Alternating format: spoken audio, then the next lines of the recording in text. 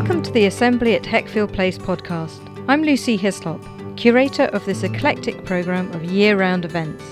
A gentle Georgian home in Hampshire with 430 acres of woodland, lakes and gardens, Heckfield has always been a place to bring interesting and interested people together.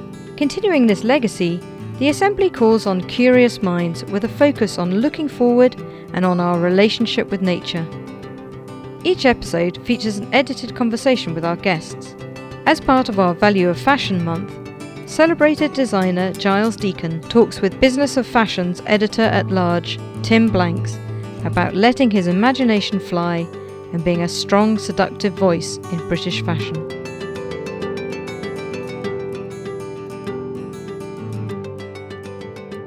I've known Giles for, through a few incarnations. Yeah.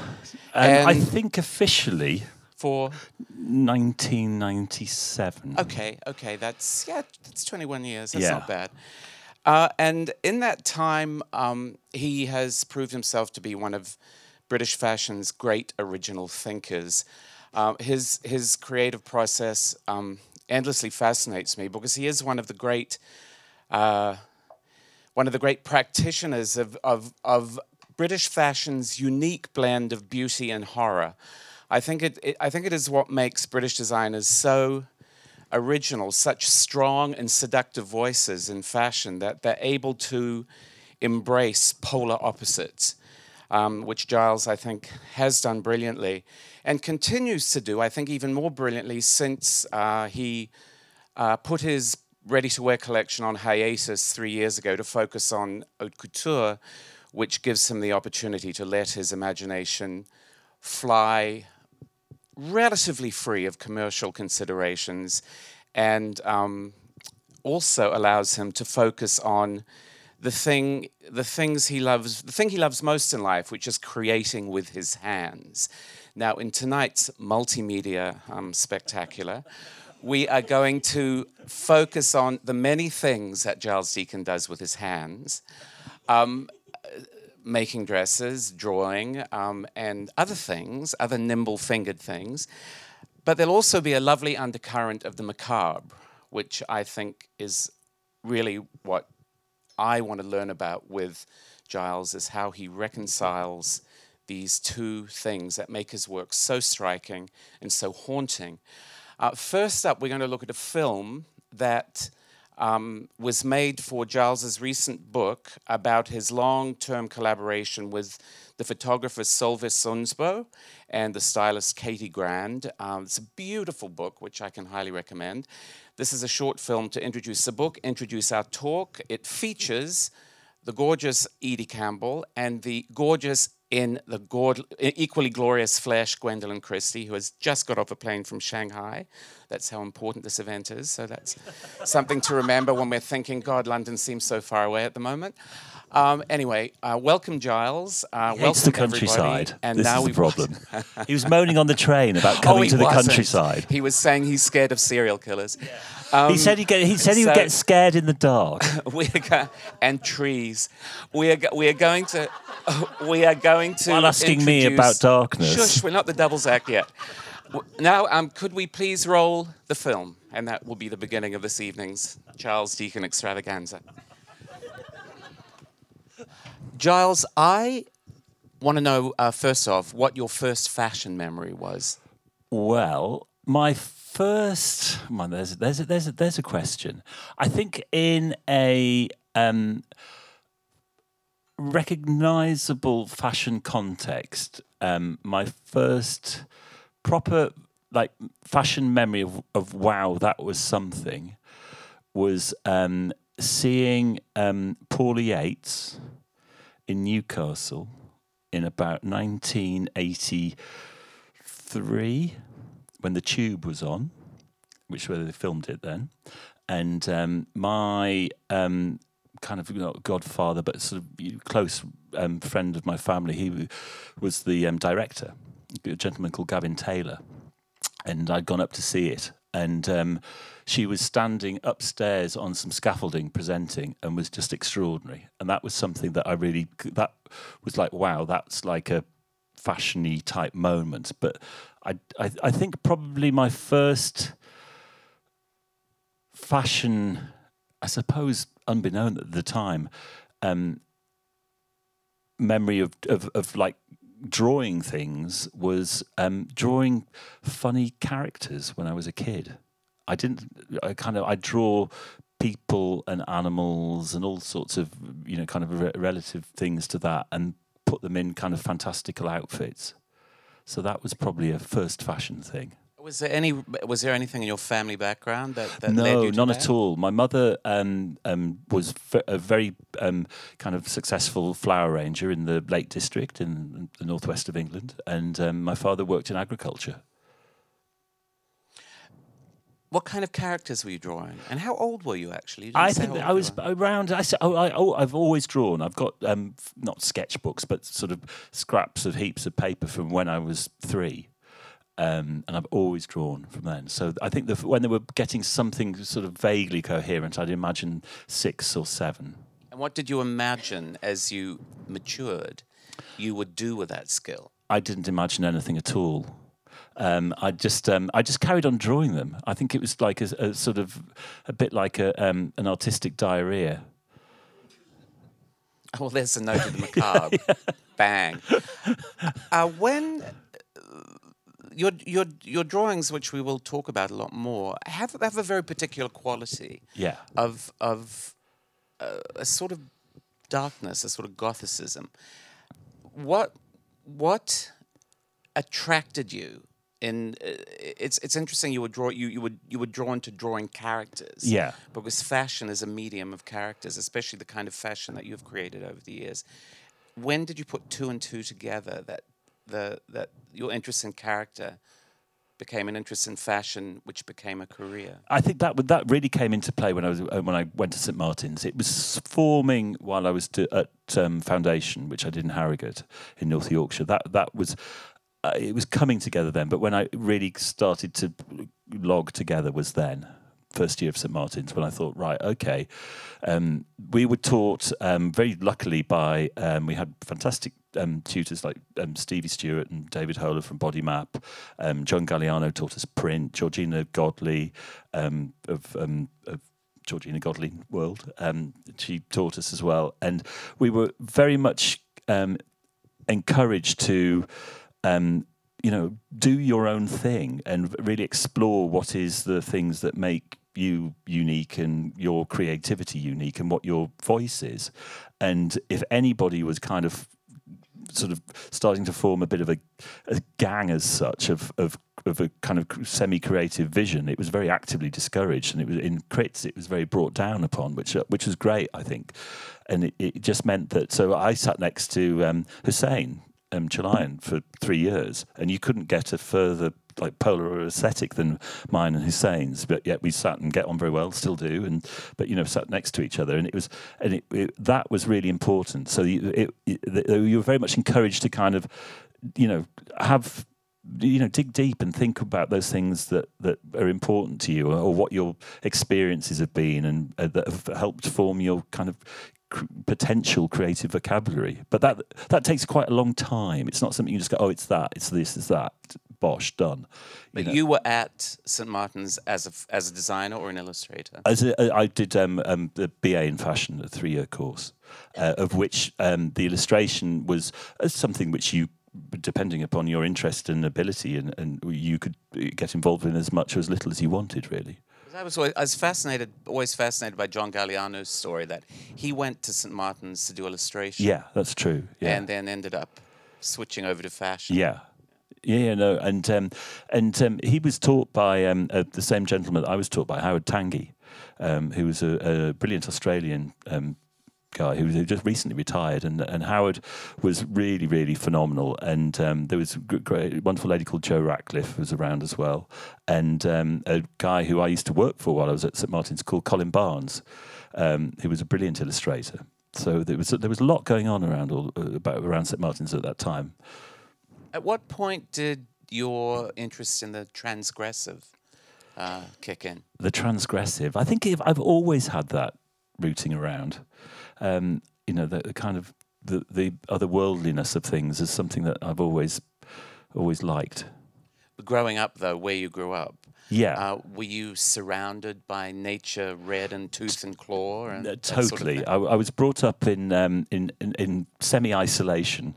In the nearest other farmhouse was about 2 miles away, and my school was the junior school was about 10 miles away. So you were really isolated, and my kind of days of not being at school was spent pretty much on my own, roaming around from 8 o'clock in the morning until 8 at night, depending upon the weather and seasons, of which you become very attuned to all of those and the comings and goings and the ways of world and life and death and stillborn calves Explain that. Well, you can imagine everything that goes on, and you're in a very natural, lush, incredibly beautiful, but also very harsh part of Britain. You could be in the lowlands of the lakes, and it's almost semi-temperate, and you go up a fell, and you're like 800,000 to 1,500 feet up, and it's all bleak and as wild as you can get, and that can be in 20 minutes drive. So when you say you were roaming as a solitary figure, were you sort of prowling around the neighborhood in the... I suppose so. I mean, I just used to go and literally lose myself in fantasy worlds, really. Well, not so much fantasy, very real worlds, but then imagine all of these scenarios that were going on relating to all of the things that you're scared of, the like woods and darkness and all those kind of things. I can sit outside in woods at night, no problem, for hours. This really shaped your sensibility, didn't it? Absolutely, sort of, yeah, totally. The darkness and the sense of... I think so many things. Threat, maybe. I don't know as a threat, but I used to relish the fact of there being all these imaginary monsters and, kind of real animals that could be, prehistoric or saber-toothed tiger-like things. I used to really like the idea of them roaming around. I think I used to imagine all of these animals actually existed. I probably thought they did exist. How did you reconcile that with your decision to follow fashion as a career then, where this is very interesting, was this fashion chases beauty. Yeah, it's full of animals. A sort of refinement. Yes, it's interesting that I think now, of course, your first collection in 2003 was all about Helena Rubinstein, who was a monster, actually, totally. in human form. Yeah, I think that probably resonates with quite a lot of people I know. not you, Tim, of course. No, the thing which you don't really realise at the time, but the thing is that I really feel has helped. I say it's kind of it's when you can forget things very quickly. I think when you're growing up, can't you? There's certain things that stick with you and certain things that don't. And then when you kind of realise that there's loads of things that if you just think about them a little bit that went on or occurred to you, and it's the same for everybody in whatever world you've been brought up in or come from. All of that's the thing that was being kind of drilled into you at college, was this kind of searching and then hopefully creatively, intelligently, whichever way it is, draw upon that and to use it with humour, with savageness, with beauty, with intelligence, whatever the thing, or stupidity, whatever the elements are that you want to play with, and then make those and turn that into the way that you then interpret your thoughts and designs.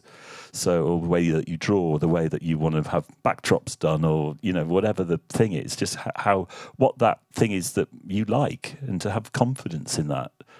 But see, I've always maintained, looking from the outside, that fashion design is a kind of therapy for the designer, because you see people working out the wrinkles in their souls, through their work. Yeah. And each collection then becomes like a chapter in a autobiography. Yeah. And I think in your work, that seems to be a particularly sort of trenchant point, because there is this sort of... It feels that you're going, as time has moved on, it feels that you're going deeper backwards. And deeper. Deeper and deeper into... Well, I suppose, I think you get to, when you I hate sometimes talking about things like this because I always think it sounds so lofty. But the way in which that when you kind of realise, oh, I'm going to be a designer, which is is a decision. You think, right, that's what I'm going to do. You then decide, right, what sort of designer am I going to be? What interests me? How am I going to do this? What's going to be the thing that's going to give me longevity? The thing that's going to interest me for a long, long time and become a body of work. That was always really important to me. It wasn't something, let's just look at, I don't know, the Maldives or whatever. It's just picking things at random doesn't make any sense to me at all. So it was things that have got some personal meaning and resonance and have some, kind of, I suppose, visual, historic insight that you can work from. You can then extrapolate and turn into things, and then turn into gorgeous items, or whatever it is that you want to do. Did that approach put you at odds with the industry, though? Do you think the way the industry? I think that's operates? for you to tell me, really, Tim. I mean, I do what I do and have done what I do, and I think you're never going to be for everybody, and I think you've got to realise that very early on in your career. You're going to have critics, you're going to have people who applaud you, and people who don't get it, and just which have had everything within the mix of all of that. So you just kind of take it all out with a pinch of salt. But but I think it's that in itself is the thing that, as long as you're sticking true to yourself and your thing that interests you, gets you through any amount of shit. But what happens in fashion, and there are so many cautionary tales of maybe the true geniuses of the industry. That if you look over I think of somebody like Charles James, for example. Yeah. I mean, he was quite an interesting example. Insanely difficult person. Yeah, so actually didn't make life easy for himself at all. But no, I mean, he used to sell dresses to. I don't know. I mean, everybody's kind of familiar with Charles James, I'm sure, but I know a couple of people who knew him. And I've talked to them in depth about what he was like and how he operated, and the stories are just hysterical. He would sometimes start off, if you were chosen after you'd been, you went to him with a commission, he would generally say no, he wouldn't make you the piece. If he did, you had to wear whatever it was that he made. You didn't really have a say what he was going to make for you. He would just make in these extraordinarily incredible pieces. He would get them dropped off at their apartments. This is invariably New York. And then if they hadn't worn them within like 2 days, he would go up there, generally when they were out, get them off the housekeepers and sell them to someone else. You never compromised. And you made very clear decisions at various points in your career. Yeah. And I think the decision to put the ready-to-wear on hiatus and focus on custom business was one of those very smart acknowledgements of what was happening in the industry. Yeah. That to do what you wanted to do, you couldn't actually just surrender to that treadmill. Totally. That fashion has become for designers who get stuck in pre-collections. Well, it's all a choice, and I think there was, for a long time, it was, if you were had a design company or a designer, it was a lot of years, it was driven by fear. Fear that was brought down by certain journalists, fear that was brought down by certain department stores who at that time were like the gods. So whatever they said, if they liked you, didn't like you, liked a collection, you could be made and ruined by critics and from certain stores at the time, which for small independent designers could be really tricky. And lots of people did fall by the wayside through those situations. And it suddenly got to a point where that was no longer the case. And the point being was that I think it was the fear that was driven by those two elements in particular that drove the insanity of the amount of collections that were to be produced. and it was mainly actually by the stores. The department stores almost killed that business, and they're paying for the price now because they're all totally screwed. Those big department stores, and they were all totally dismissive of the world of online, and just thought, what is this business? This thing you buy things off the air. It's never going to happen. And and so many of them were really slow in getting their head around it. Well, because what's happened with the internet is power is in the hands of the consumer. Yeah, absolutely. And that means that when designers can talk to their publics more directly, they learn very interesting things. That all these years when they thought what they were doing wasn't selling, it wasn't selling because the department stores were bringing down these curtains. Nobody could see what people were doing. Yeah. Have you felt that technology has helped you then in that way?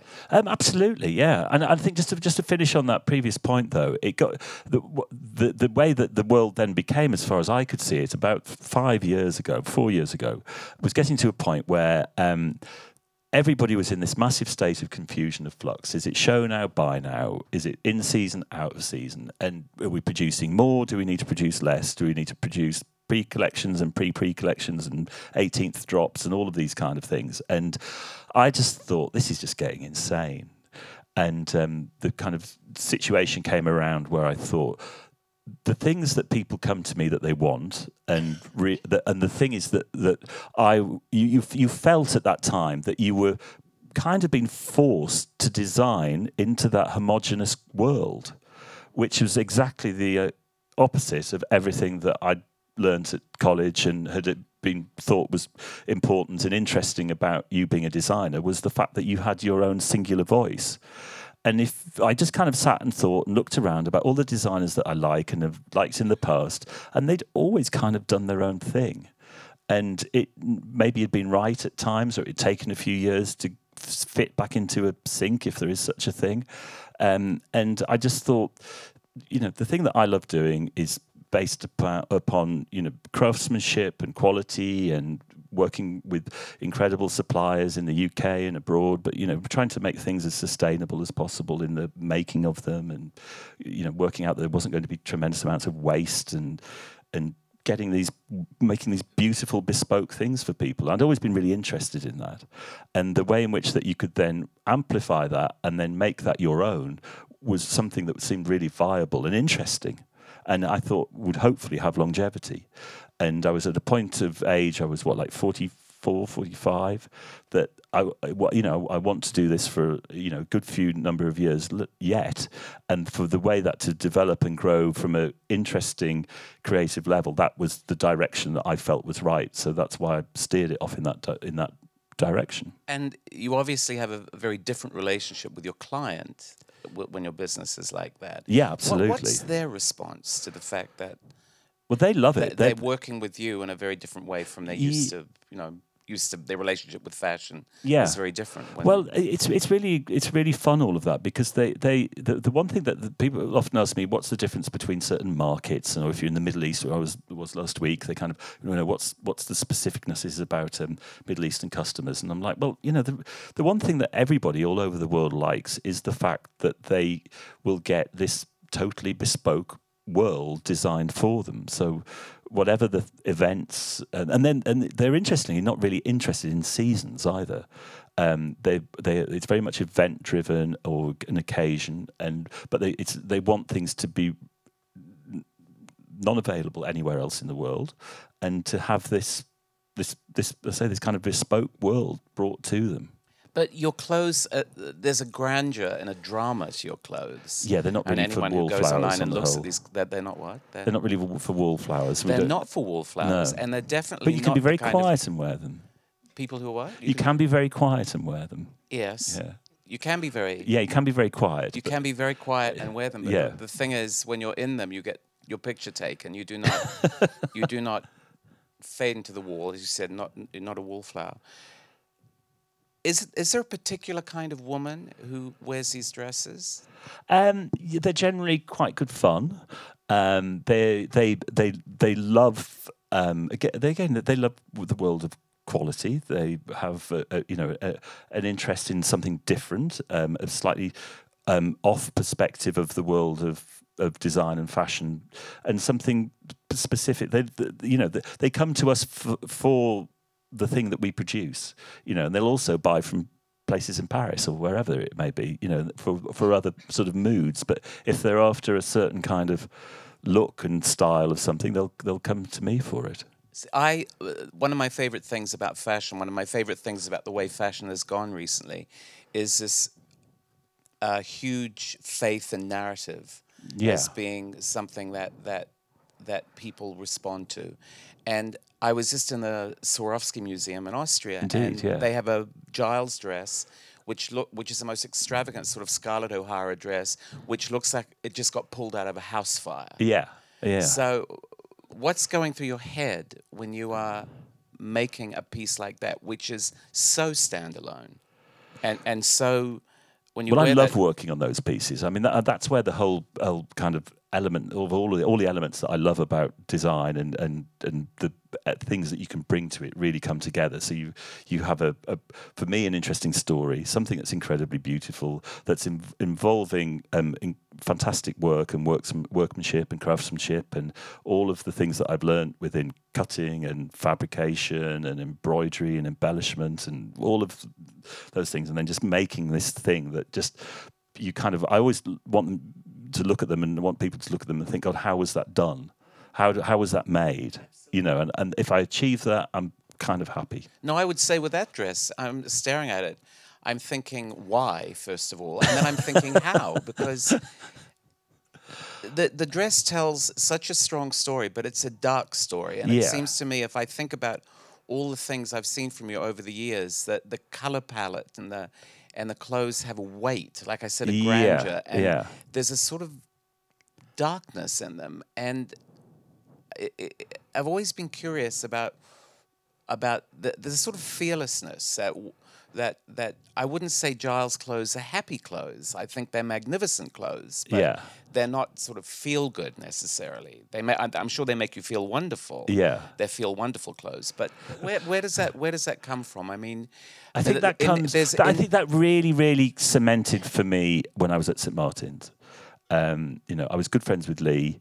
It was just, I don't know. It's not that it was that was such a specific world as such, but that was at 1989, and you had, you would walk out of St. Martin's and you'd walk into Soho, and you could quite easily see Lee Bowery. You could see Francis Bacon, kind of smelling of Vim and using, boot polish in his hair, and Geoffrey Bernard, and all of these phenomenal characters were really, that was where they lived and were, potted around and got drunk and did whatever in clubs, and so it was very much, I think it was a very formative time for me coming from the north of England to go from kind of essentially remoteness to sex shops in British Museum and clubs like the Daisy Chain and what have you, all in the same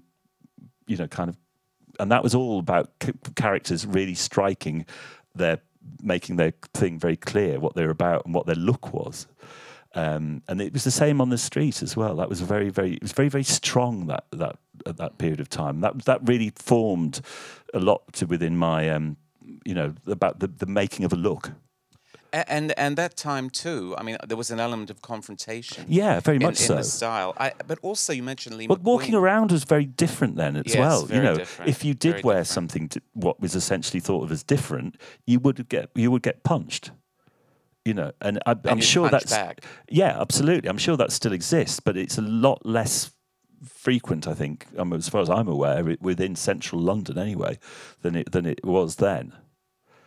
You mentioned Lee McQueen. Speaking of getting punched, I mean, boy, he would punch back. But the beauty of a lot of what he did is that his clothes were like memento mori. Yeah. Do you feel the same quality in your? No, I mean, I think I like things that live. And I think that's something very important within them, even though the kind of references are very personal and often historical. I like them all to be very stuck in now and future, in their reality. They're not about being embalmed or left to you know, even though it's looking great in that gallery in Metzing, and where is it in Austria? Is it Watten, near Innsbruck. Yeah, near Innsbruck. No, it's not about a memento mori. But the grandeur of them is very. I wouldn't say it's. I'd say it's a kind of. There's a sort of out of time quality. Which I find very interesting. Well, that's been something that I've been criticised for, and also kind of again sort of what people love about things. And I always kind of like to think of myself as sort of having one foot in fashion and one foot most definitely out of it. I never have ever really worried or thought twice about things like trends or any crap like that. I just think it's totally banal, and have always made sure that there's no thing as colours that are right for certain seasons and all that nonsense. I think it's just all the marketing tool, all that. How? But where would you say that your ideas come from then for this notion of being half in fashion, half out of fashion? It's like the clothes are clothes, but they're also comments on clothes as well. No, I mean more in the respect that I don't kind of follow fashion slavishly in the manner of like, oh, we must all do this because everyone's doing sportswear. You know, it just doesn't, that doesn't bother me at all. I kind of stick to the world of what I do and like doing. I mean, I think about Cristobal Balenciaga, for example, somebody who didn't follow trends, who worked outside what was going on, using sort of monumental volumes, using sculptural forms in the way you do. That there is a scale, and a sculptural scale. Yeah. If somebody said to you, "You're an artist," how would you respond? I'd thank them very much and say that's a great compliment. But I think ultimately I'm a designer. I if that constitutes as being an artist, then I suppose it could be. But still, I think maybe this comes back to you being such a good artist, that your sense of the line. It's not necessarily a line that's. Like the form of the body, it's a sort of aerodynamic. Yeah, I think, but this also comes in back to the amount of time I spent at college drawing. That way of looking and understanding about how clothes work and the space on and in and around the body in a 3D world, and being able to articulate that in 2D. Or your ideas in 1D to 2D to make them into 3D was really, really important to me. And it's something that I've just really clicked. And I thought this is how my kind of essential starting points and reference points for everything can begin. It's from this. See, I find that extremely interesting because not all designers actually draw. No, I mean... that's very strange. Which is great for me. But that does give you a different understanding of clothing. That, like you said, three-dimensional. When you're drawing something, you're visualizing something you're about to make. Yeah, and also the character who's going to be wearing it potentially. Yeah. You can envisage you visually render the world of. Your muses are actually way off the beaten track in fashion terms, like Edith Sitwell and Helena Rubinstein and Ottilie Morel. Yeah, Ottilie Morel, who was a wonderful. The overall collection was really based on Ottilie Morel that the cape was in, but the original silhouette was from Edith Sitwell. And those of you who, I don't know, is people familiar with Lady Ottilie Morel? She was quite a character. Patron of the arts. Yeah, patron of the arts, and slept with everybody, male, female, and in between. And during the war, she had a house in Oxfordshire called Grassington, which was where she took all the conscientious objectors and Vanessa Bell and the whole Duncan Grant and a whole host of other people, and they kind of went and lived up there, and had wild orgies. But what they did, didn't they? They did. And it's funny because they were so homely too. Yeah. It's always the way, Tim. I guess homeliness isn't necessarily a sort of antidote to orgies. These women, though, what fascinates me is they are not conventional beauties. In fact, by no stretch of the imagination are they even beautiful. They were characters. Yeah. Beautiful and characters. I think your celebration of character in your clothing is very fearless, because the volumes, like I said, before they're sculptural, but they're also very. There's something quite confrontational about them. The theatricality of the clothing, is that important to you? No, not at all. I've never thought about that. No, You want clothes. Oh my God, I have to pinch myself all the time. It's like, God, are you for serious? I mean, I adore the theatricality of clothes. I mean, that's the kind of fashion element that I love. That goes across the board, is the theatricality and the drama. And do people say to you, you have liberated me, because when I'm wearing this, I become somebody absolutely, else. I can shoplift if I want to. I become a different person. But I am getting, you said sergeant, which of course makes me think wonder about the research you do. Yeah. When you're making a new collection. Absolutely, yeah. I mean, I very much just throw myself into it as in depth as possible, whatever it is, and I try not to make it just like one thing. There's always elements that you're kind of gravitating towards at that time or that period of few years or whatever. There can be certain looks and feels or directions of things that you're really interested in, and so to develop that and to try and broaden and keep your own, again, creative vocabulary alive and working. It's good to explore those areas. What sparks your interest? I mean, what determines the area of research, or like your next collection, for example? What drives? What direction are you driven in? It's a continual thing. I always think of it a bit like a mixing desk. If you're doing an album, there's all sorts of elements along there, and I kind of almost think, right, where do I want to push the bass up on? What's the treble going to be? And think of what these elements could be within it, and then start playing around with that.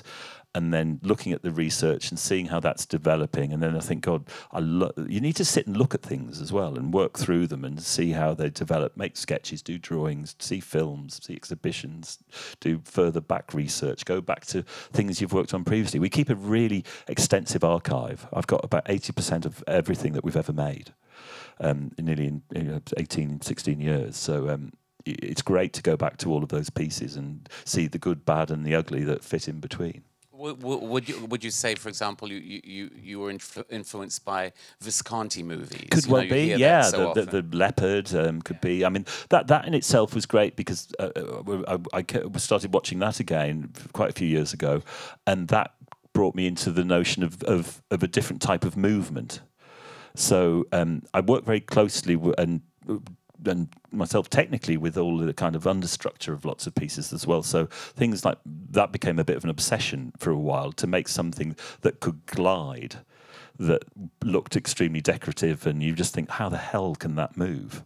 And it just sort of, seems to live on its own, like it's on ball bearings, that kind of thing. So what I love, there's that element, and at the same time, Stephen Jones will stick a Pac-Man helmet exactly. on your clothes, accessorizing your clothes. So there is this dialogue. I guess at the beginning I said beauty and horror. We haven't really explored horror. We have to do that. But there's this dialogue always between the elevated and not the base, but something else, something a little. I mean, I think it probably camper maybe. Or? It can be that. It can be a little bit camp in parts, but I think it's that juxtaposition of it's the age-old classic of light and dark. It's a language that speaks in art and film and poetry and writing and life and everything across the board, doesn't it? It doesn't go anywhere, that thing. Now, in that light, or in that dark, are you conscious of fashion needing to be something at the moment, of it needing to give people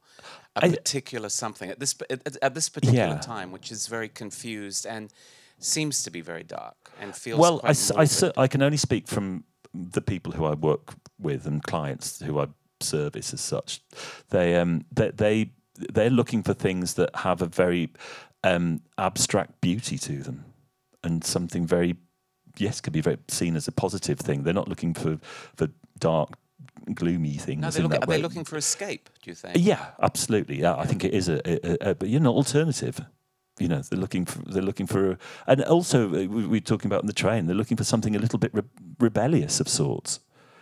Something that isn't of the norm. I love the idea of scale being rebellious. It can I be. love the idea I've seen. We made a version of the cape dress for Carmen Busquet, and it was the front of it was turned into kind of like a crop jacket with a belt, but then the cape back was extended into a big train, and she very kindly wore it to a Caroline Herrera benefit in New York, which must have gone down like nun's knickers. You have done very well by a very loyal celebrity clientele. Absolutely, yeah. No, and I've been very, very lucky in that the girls are falling asleep over there. Can you see them? Am I blocking them? Am I meant to be drawing now as well? Yes, Aren't you I? are. My God, you're asking complicated questions and drawing at the same time. I'm going to make you eat a donut while you're doing it too. Please do. Right. This should work. Well, I'm thinking in particular of your recent gig with the New York City Ballet. Yeah. Designing costumes That was for phenomenal fun. Kyle Abraham. Kyle was the choreographer. Who's fantastic. Who And has his that own. whole thing happened because Sarah Jessica Parker is Indeed, a client yeah, of yours. absolutely, yeah. And is a patron of the ballet. Yeah, she called up about designing some costumes for it, and the piece wasn't. It was specially commissioned for it, and Kyle, who I'd never met or worked with before, but on doing some research, thought, "Wow, I've lucked out here." So the thing going back to the world of characters. So say if I was sat at home doing some sketching around, thinking, right, let's get some ideas together. This could be a really, for me, great starting point for where a collection could develop. I could have a rattle away doing this, and then think, right, I know what this could be. This could be a great da-da-da-da-da. Let's go off and research a whole load of other. Like Sargent, for example. You Exactly. said that dress was inspired by Sargent. Yeah. You would go and look at Sargent paintings. Yeah, and have a bit of a track down. And I like everybody, of course, you can't get away from researching off the internet as such, but where at all possible, I'd like to go and see things in real. And is the challenge to find the modernity in those things then? Is that a challenge, or do you care about that? I just think it's more interesting to see things and think about them in real. You know, you get a different experience, which I think is. No, but I mean, when you look at a Sargent dress, are you challenged to make the essence of that something that's relevant to now, or is that not an issue for you? I think the essence of it you can do. You know, what feeling it gives you, I think is really important. And what feeling does it give you?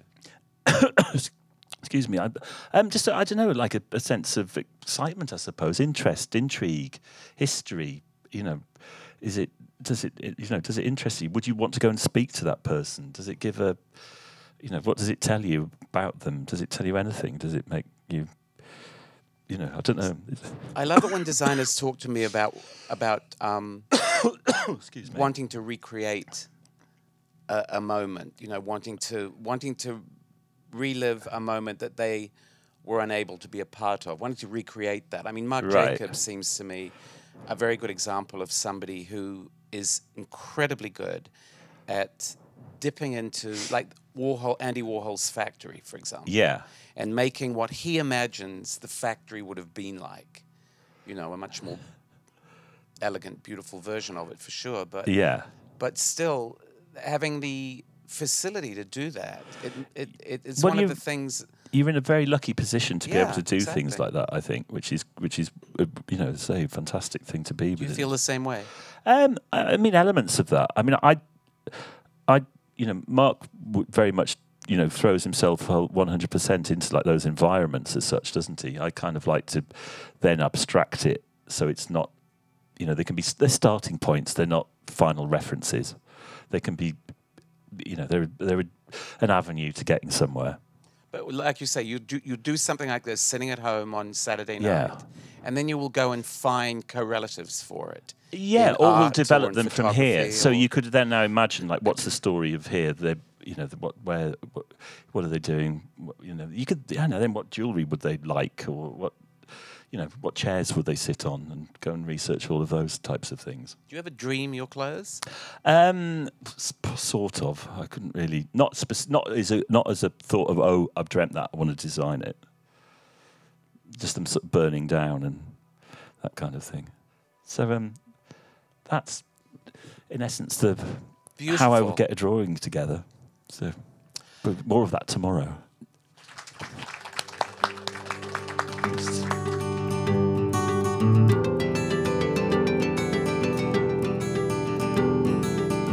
That was an episode of the Assembly at Heckfield Place podcast. You can find out more about the Assembly by visiting the Heckfield Place website, and you can join the conversation on social media by searching for @Heckfield_place and the hashtag Heckfield Place. Thanks for listening.